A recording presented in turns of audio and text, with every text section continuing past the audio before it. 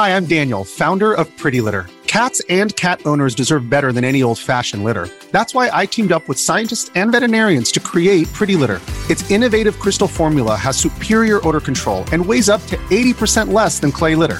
Pretty Litter even monitors health by changing colors to help detect early signs of potential illness. It's the world's smartest kitty litter. Go to prettylitter.com and use code SPOTIFY for 20% off your first order and a free cat toy. Terms and conditions apply. See site for details. Public Act 10592 o Good Conduct Time Allowance Bill.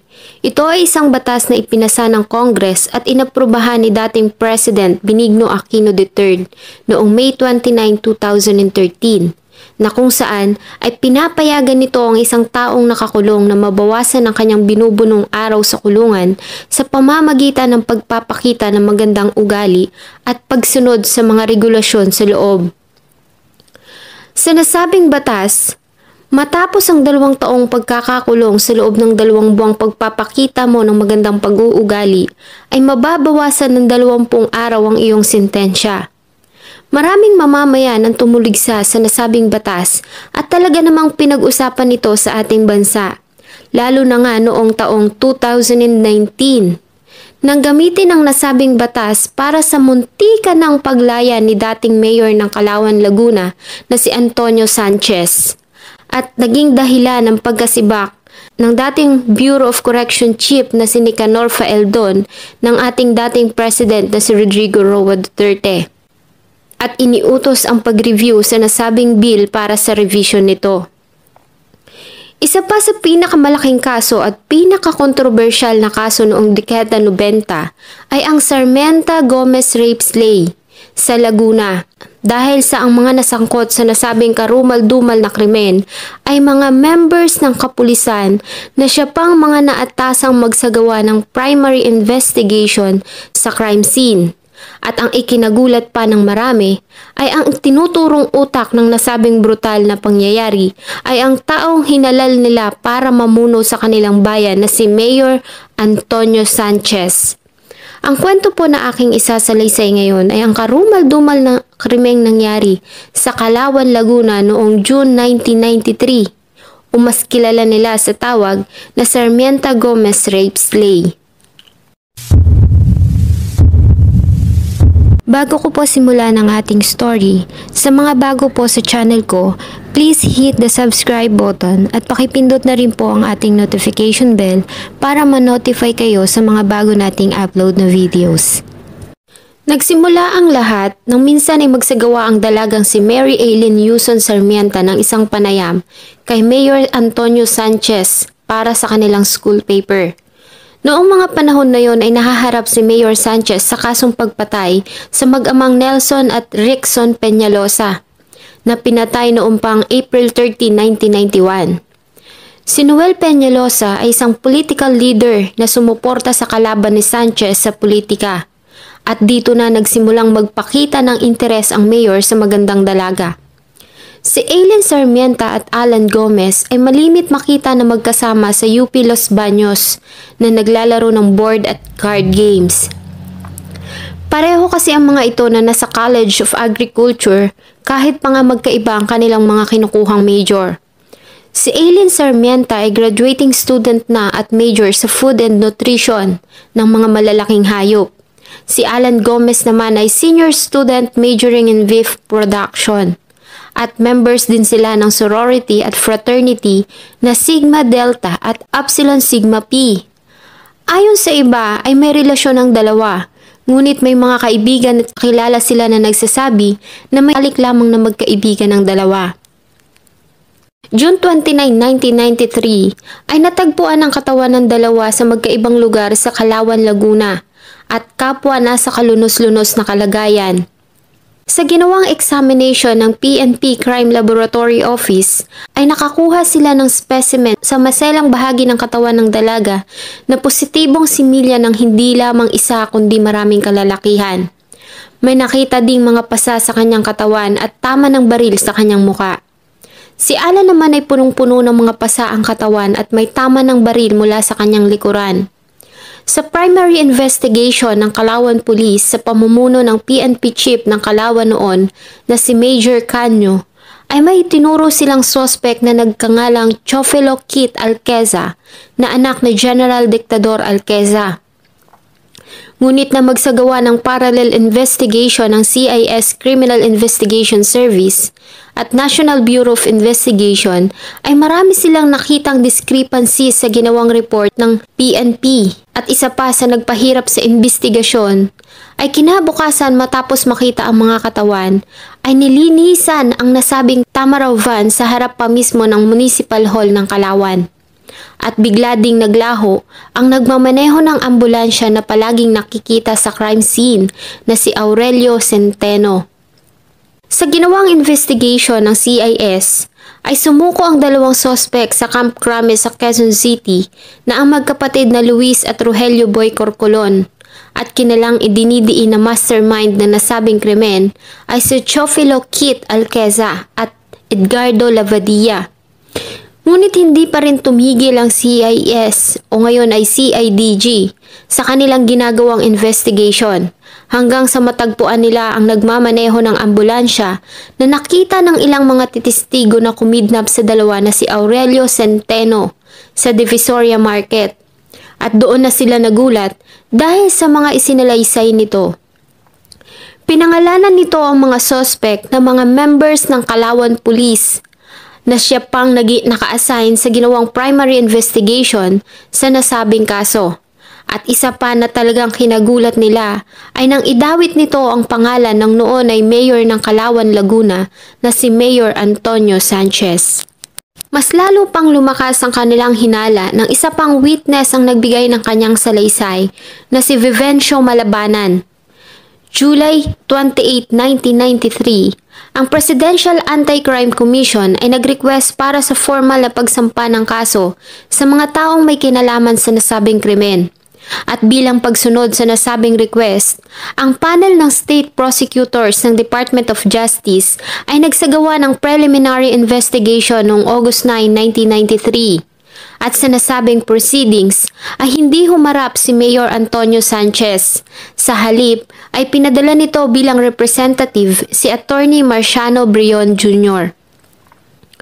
August 12, 1993, ang PNP commander na si Rex Piad ay nag-issue ng isang invitation para kay Mayor Antonio Sanchez para sa isang investigasyon na gaganapin sa Camp Vicente Lim sa Canlubang, Laguna. Ang nasabing subpoena ay sinerve sa kanya kinabukasan ng August 13, 1993 at sa nasabing paghaharap ay positibong kinilala ng mga testigo na sila Aurelio Centeno at SPO3 Vivencio Malabanan si Sanchez na siyang utak ng nasabing krimen. Dahil dito, si Sanchez ay inilagay sa arrest status at dinala sa Department of Justice sa Manila at agad na sinimulan ang inquest procedure, kung saan ang mga akusado ay nag-plea ng not guilty. Pagkatapos ng hearing, ay inihain sa kanya ang warrant of arrest na inisyu ni Judge Enrico Lanzanas ng Regional Trial Court ng Manila Branch 7 at dinala na ng CIS si Sanchez sa detention center sa Camp Crame. August 16, 1993, ay opisyal nang nagpasa ang prosecution ng kaso sa Regional Trial Court sa Calamba, Laguna laban sa mga akusadong sila Antonio Sanchez, Luis Corcolon, Rogelio Corcolon, Pipito Kawit, Baldwin Brion Jr., George Midaldea at Zoe Loama sa kasong panggagahasa at pagpatay. August 26, 1993, si Judge Eustaquio P. Santo Domingo ay nag-issue ng warrant of arrest para sa iba pang akusado. At para maiwasan ng mga usapin dahil sa ang akusado ay malakas ang impluensya sa nasabing lugar, ay inuutos ng Secretary of Justice na ilipat ang venue ng paglilitis sa Pasig Metro Manila, kung saan ay nagsagawa sila ng raffle at ang kaso ay napasa kamay ni Judge Harit Demetrio. September 29, 1993 ay nagsimula na ang mahabang pagdinig ng kaso sa mababang hukuman ng Pasig. Ang bersyon ng pangyayari na naging basihan ng prosecution team ay ang pinagsamang salaysay ng kanilang mga star witness na sila Aurelio Centeno at Vivencio Malabanan na umamin sa kanilang mga naging partisipasyon sa nasabing krimen. Ayon sa kanila, na noong umaga ng June 28 to 1993, sakay ng isang ambulance na minamaneho ni Centeno, kasama ang noon ay Deputy Chief ng Philippine National Police ng Calauan, ay sinundo nila ang isa sa mga testigo na si Malabanan. Ang usapan ay maitutumba silang nagngangalang Rodolfo Calva alias Tisoy, na isa umanong notorious na gun runner at isang adik. Sumunod nilang sinundo ay si Ama sa barangay Masiit, bago si Luis Corcolon sa barangay Mabacan. Sakay ang 5 lalaki ay nag-stop over sila sa barangay Imok at Wawa bago sila bumalik ng Calauan. Bandang alas 7 ng gabi, ayon sa utos ni Luis Corcolon, ay pumunta sila sa Shell gas station sa poblasyon Calauan at sinundo nila si Rogelio Corcolon, Kawit at Brion, bago sila dumiretso sa UP Los Baños. Habang daan ay sinabi ni Luis Corcolon sa grupo na ang tunay na pakay ng kanilang lakad sa Los Baños ay para kunin ang isang magandang babae na matagal nang inaasam ng mayor at ibibigay nila ito sa kanya bilang regalo. At para masatisfy pa ang curiosity ng mga kasamahan, ay sinabi pa nito na tutulo ang kanilang mga laway dahil sa angkin nitong kagandahan. Ilang sandali pa ay narating na nila ang UP Los Baños. Ang testigo na si Centeno na siyang nagmamaneho ng ambulance ay umikot sa campus ng dahan-dahan habang nililibot ni Luis Corcolon ang kanyang paningin sa paligid. Dahil sa bigo na makita ang pakay, ay iniutos ni Luis Corcolon kay Centeno na dahan-dahang magmaneho palabas ng university compound at huminto sa vicinity ng Agrix Complex, kung saan bumaba ng ambulance si Luis, Boy, Ama, Brion at Kawit. Masok ang mga ito sa loob ng Agrix Complex. Si Centeno naman ay naiwan sa sasakyan at narinig pa nito ang kasamang si Midaldea, kung saan ay kausap nito ang isang boss sa kanyang radyo at narinig niyang sinabi nito ang mga katagang, "Boss, andito na kami sa area." Ang nasabing boss ay si Mayor Sanchez. Sa loob ng Agrix Complex, sa harap ng isang restaurant na Cafe Amelia, ay gumarahe ang isang Tamaraw van kung saan ay nakasakay si Aileen at Alan na parehong nakaupo sa front seat. Nakasuot si Aileen ng t-shirt, puting short at rubber shoes. Dala ang mga baril ay nilapitan ni Luis Corcolon at Rogelio Corcolon ang mga ito at sa pilitang isinakay sa likuran ng van. Matapos noon ay sumakay silang lahat sa nasabing sasakyan habang si Centeno naman at Malabanan ay nanatili sa ambulance.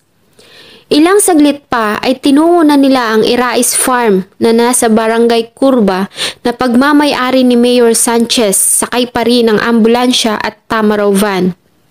Nang makarating sa lugar ay binaba ng mga ito ang 2 bihag. Si Aileen ay may takip ang mga bibig at nakatali ang mga kamay nito ng isang panyo. Ganon din si Alan na may nakataling puting tuwalya sa bibig nito. Lumabas naman ang mayor sa rest house at tinanong ang grupo kung ano ang problema. Sinagot ito ni Luis Corcolon ng, "Mayor, ito na yung regalo namin sa iyo. Ang babaeng matagal mo nang gusto." At sumagot ang nasabing mayor ng, "Ang ganda niya talaga, pero sino yung lalaking kasama niyo?" Na sinagot ni Midaldea na, "Kasama ni Aileen, Mayor, dinala na rin namin para walang bulilyaso." Ang 2 bihag ay dinala sa loob ng rest house, kung saan dinala si Aileen sa loob ng kwarto ng mayor. Si Alan naman ay walang awang binugbog ni Luis, Boy, Ama at Midaldea, bago ito itinapon sa labas ng rest house. Habang naghihintay ng utos ay sinamahan ni Centeno sila Edwin Cusico at Raul Alorico na mga personal bodyguard ng mayor na nanonood ng TV sa katapat na rest house. Dito ay sinabi ni Alorico kay Centeno na kanina pa umano naghihintay sa kanilang pagdating ang alkaide at nag-aalala ito na baka hindi na sila dumating.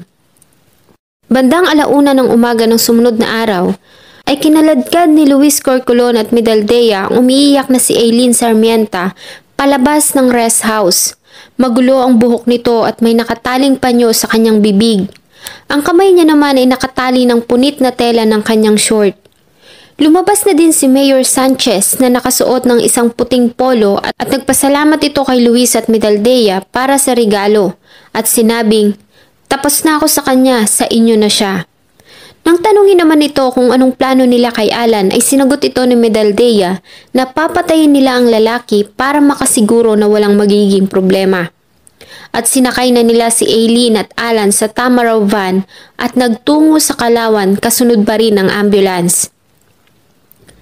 Habang tinatahak nila ang daan patungong Kalawan, ay napansin ni Centeno na nagmamaneho ng ambulance na paggewang-gewang ang takbo ng Tamaraw van sa kanilang unahan at maya-maya pa ay may narinig na siya na putok ng baril mula sa loob nito. Huminto ang Tamaraw van at hinila ni Pipito Kawit si Alan na duguan pababa ng sasakyan at muli itong binaril ng Armalite bago umalis na muli ang Tamaraw van at ambulance papalayo sa lugar.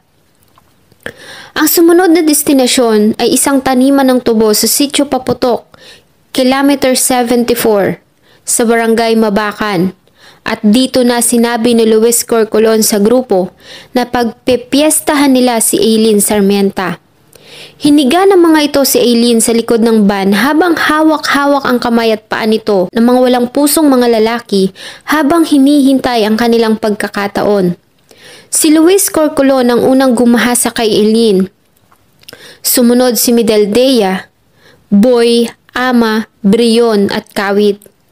Matapos noon ay nagawa pang lumuhod ng umiiyak na dalaga sa kanilang harapan at nagmamakaawa na tumigil na mga ito sa pagpapahirap sa kanya. Subalit na natiling bulag at bingi ang grupo sa kanyang mga luha at pagmamakaawa. Niyaya ni Kawit si Centeno na samahan sila sa ginagawa ngunit tumanggi ito. Nakita niyang nakaluhod si Aileen at nagmamakaawa para sa kanyang buhay. At dito na ito binaril ni Luis Corcolon ng hawak nitong baby Armalite. Pagkatapos noon ay sumakay na ang grupo sa ambulance at nagtungo ng Kalawan. Iniwan nila ang Tamaraw van sa lugar, ganun din ang walang buhay na katawan ni Aileen Sarmienta. Habang nasa daan ay pinapanood ni Balabanan at Centeno ang mga kasama na pinag-uusapan pa din ang ginawang krimen at hinatid na ni Centeno ang grupo sa kanya-kanyang residente ng mga ito. Hey, it's Kaylee Cuoco for Priceline. Ready to go to your happy place for a happy price? Well, why didn't you say so? Just download the Priceline app right now and save up to 60% on hotels. So whether it's Cousin Kevin's Kazoo Concert in Kansas City, go Kevin, or Becky's Bachelorette Bash in Bermuda, you never have to miss a trip ever again. So download the Priceline app today. Your savings are waiting. Go to your happy place for a happy price. Go to your happy price, Priceline. June 29, 1993 ng umaga, sakay pa rin ang ambulansya ay sinundo ni Centeno Medaldea si Malabanan, Luis at Ama para magtungo sa Barangay Imok. May gagawin umano silang police operation sa lugar. Nang makarating sa Barangay Imok, ay bumaba ng sasakyan si Luis, Medaldea at Malabanan at iniutos ni Luis kay Centeno na bumalik sa Municipal Hall. At na niya doon si Rogelio Boy Corcolon na siyang nagsabi kay Ama na ang bangkay ng isang babae sa loob ng Tamaraw van ay natagpuan sa Barangay Mabacan. Tumawag naman si Ama sa Philippine National Police Chief ng Kalawan na si Major Canyo na nung mga oras na yon ay pinatawag ni Mayor Sanchez. Nang dumating si Major Canyo ay niutos nito kay SPO2 Milencio Nunez na imbestigahan ang nasabing pangyayari. Nakatanggap naman ng utos si Centeno para sunduin niya ang mga kasamahang sila Malabanan, Luis at Medaldea sa Barangay Imok at nagtungo ang grupo sa Barangay Mabacan kung saan natagpuan ang katawan ni Aileen Sarmenta. Nandoon pa din ang walang buhay na katawan ng dalaga na nasa kalunos-lunos na kalagayan. May tama ito ng baril sa muka at may panyo sa kanyang bibig. Ang kanyang suot na melon-colored Giordano t-shirt ay nakataas at ang kanyang pangibabang suot ay nakababa sa isang parte ng kanyang hita. Kaya naman nakalabas ang masiselang parte ng kanyang katawan. Ibinaba ni Medaldea ang suot nitong damit at itinaas ang kanyang pangibaba para matakpan ang hubad nitong katawan. Bago nila ito inilagay sa isang sackcloth. Matapos noon ay iniskorta ng grupo ang Tamaraw van kung saan ay nakasakay ang katawan ni Aileen Sarmenta papuntang UP Los Baños campus. Nagkagulo ang mga estudyante sa nasabing area at kinilala nila na ang nasabing bangkay ay si Aileen Sarmenta, 21 years old na graduating student ng UPLB sa College of Agriculture na may major in Food and Nutrition. At maya-maya pa ay dumating na din ang katawan ng isang lalaki na kinilalang si Alan Gomez, 19 years old na senior student ng UPLB sa College of Agriculture and Beef Production. Nang dalhin ang mga katawan ni Aileen Sarmenta at Alan Gomez sa Kalawan Municipal Hall, ay nadatna nila Centeno ang prisoner na nagngangalang Arnold na nililinis na ang Tamaraw van. Samantala, si Malabanan, Ama at Medaldea naman, sa pareho pa ding araw, June 29, ay nagtungo sa Barangay Imok kung saan nakita ang katawan ni Alan Gomez at nagsagawa sila ng imbestigasyon. Nagtanong-tanong sila sa mga residente sa lugar tungkol sa posibleng nakakita ng nasabing pangyayari. Nakakuha din sila ng basyo ng bala ng Armalite sa lugar at ibinigay ni Malabanan kay Major Canyo nang dumating sila sa police station. Kinahapunan ay tinungo nila Malabanan, Ama at Medaldea ang bahay ni Mayor Sanchez sa Laguna Bay, kasama si SPO3 Rizal de Belen. Sinabi ni Medaldea sa mayor na may taong mula sa SCIS and BI ang nasa lugar at nagsasagawa din ng investigasyon.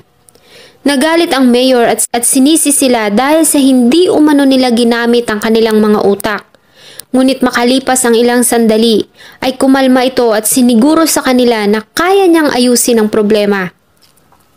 At sinabi pa umano nitong maaayos niya ang problema gamit ang pera na para lamang umano siyang bumili ng isang bagong sasakyan.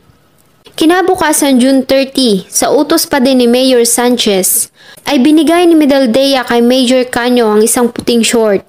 Nang tanungin ni Malabanan si Medaldea kung kanino ang nasabing short, ay sumagot ito na ito ay pagmamay-ari ni Aileen Sarmenta.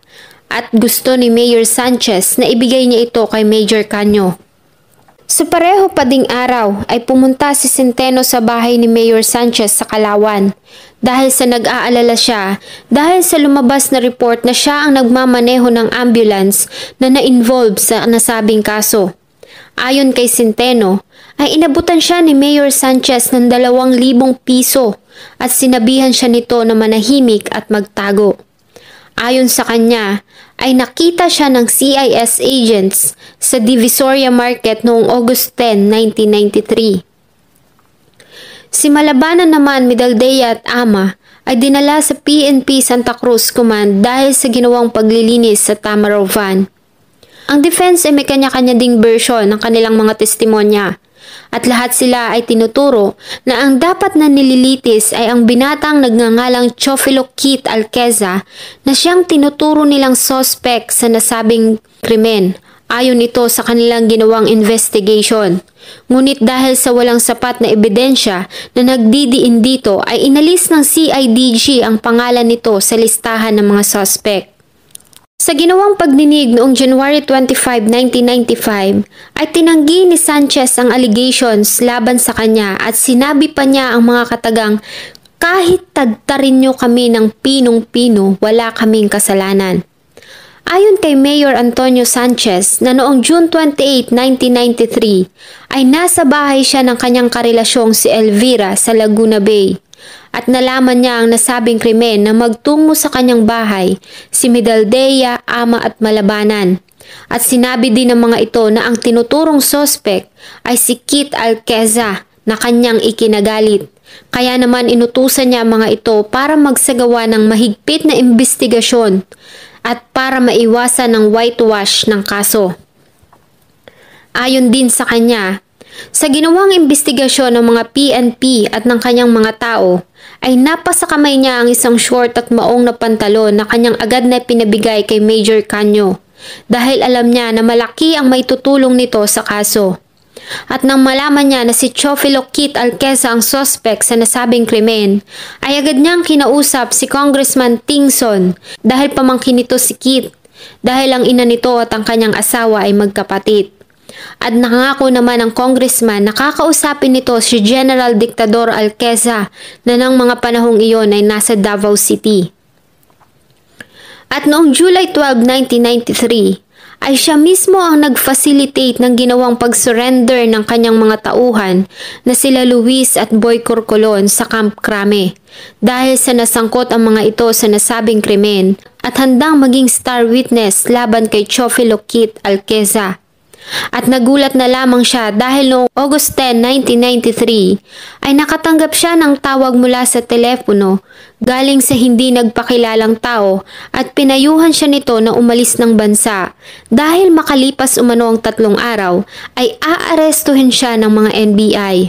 Ngunit hindi niya ito ginawa dahil sa wala naman siyang ginagawang kasalanan.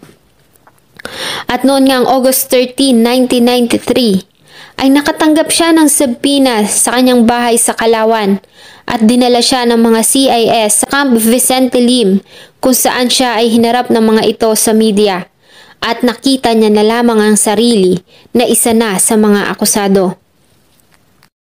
Sa kabila ng mga naging salaysay ng grupo ng defense, si Judge Demetrio na siyang humawak ng kaso ay nagpahayag ng satisfaction sa ginawang salaysay ng mga star witness ng prosecution na sila Centeno at Malabanan dahil napagtagumpayan ng mga ito ang hot seat with flying colors.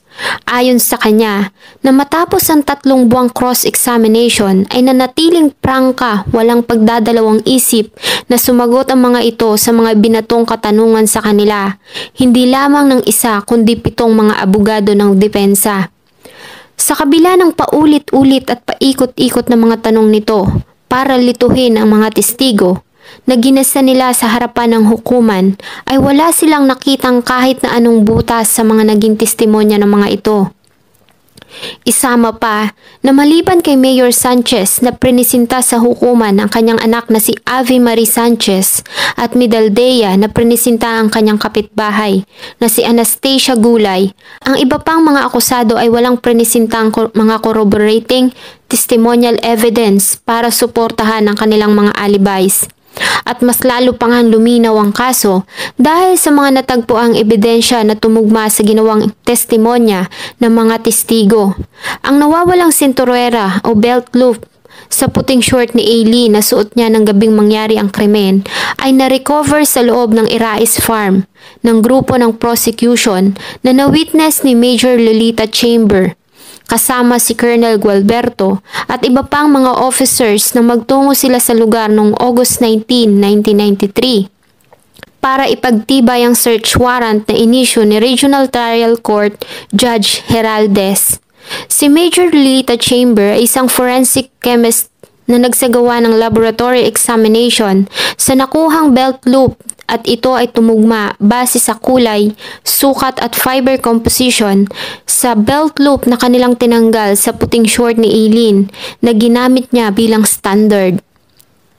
Isa pang ebidensya ay ang basyon ng bala ng M16 rifle na na-recover sa lugar kung saan nakita ang katawan ni Alan sa ginawang ballistic examination na ginawa ng Forensic Investigation Department na si PNP Chief Ballistician Vicente de Vera na ito ay pareho ng bala ng M16 rifle na isinuko ni Luis Corcolon. At nakita din ni Mr. de Vera ang metallic fragments na na-recover sa katawan ni Aileen nang magsagawa ng microscopic examinations. Ang ginawang autopsy at examination sa masiselang bahagi ng katawan ni Aileen na ginawa ni Dr. Vladimir V. Villaseñor, ang medical legal officer ng PNP-CIS, ay nagpatunay sa claim ng prosecution na ito ay nakaranas ng panggagahasa mula sa grupo ng mga kalalakihan. Nakakita si Dr. Villaseñor ng multiple contusions sa katawan nito at mga sariwang sugat sa kanyang maselang bahagi. Ganon din ang puting likido, nagpositibong similya na nagmumula sa mga kalalakihan. At ipinaliwanag din ito sa harap ng hukuman na ang amount o dami ng similya sa maselang bahagi ng katawan ng dalaga ay nagpapatunay na ginahasa ito ng hindi lamang isang tao. Ngunit ito ay dinibate ng grupo ng depensa sa pamamagitan ng medical expert na si Dr. Ernesto Brion na nagtestify sa harap ng hukuman na walang nangyaring gang rape, dahil sa isa lang ang lacerations na nakita sa maselang bahagi ng katawan ni Aileen, ayon kay Dr. Villaseñor. Ngunit dinismiss ito ng hukuman dahil ayon dito, ang absence ng mga malalalang sugat at pasa sa maselang bahagi ng katawan ng biktima hindi nag-aalis sa kasong panggagahasa dahil kahit pa nga mahawakan at madampian lang ang nasabing area ay kinukonsider na panggagahasa.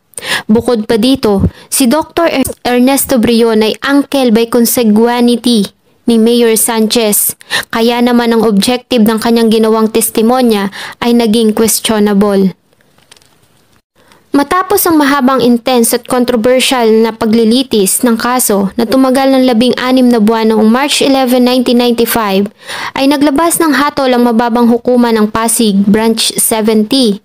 Sa 132 pages na desisyon ni Judge Harit Demetrio, ay napatunayan ng mababang hukuman ng Pasig na sila Mayor Antonio Sanchez, George Midaldea, Luis Corcolon, Rogelio Corcolon, Zoilo Ama, Baldwin Brion at Pepito Kawit ay guilty beyond reasonable doubt sa kasong 7 counts ng panggagahasa at pagpatay at sinintensyahan ng pinakamataas na parusa na reklusyon perpetua sa bawat bilang at inatasang magbayad ng sapat na halaga sa mga naulila ng mga biktima. At pinasa na ang kaso sa Court of Appeals para sa pagdinig ng apela. Sa ginawang pagdinig ng Court of Appeal sa kaso ay muli nitong sinangayunan ang naging hatol ng mababang hukuman ng Pasig noong January 25, 1999 at pinasa na ang kaso sa taas na hukuman o Supreme Court para sa review kung tama ba ang binigay na hatol ng mababang hukuman at ng Court of Appeals. August 29, 1999 ay nadagdagan pa ang parusa ni Mayor Sanchez ng 2 bilang ng reklusyon perpetua nang mapatunayan ng mataas na hukuman na siya ay guilty sa pagpatay sa mag-amang Nelson at Rexon Peñalosa.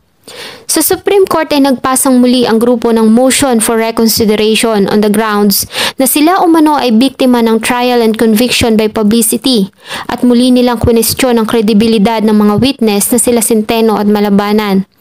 At muli, noong October 18, 2001 ay sinang-ayunan ng mataas na hukuman ang hatol na binigay ng mababang hukuman at iniutos nito ang paglipat sa mga akusado sa New Bilibid Prison para pagdusahan ang kanilang ginawang kasalanan.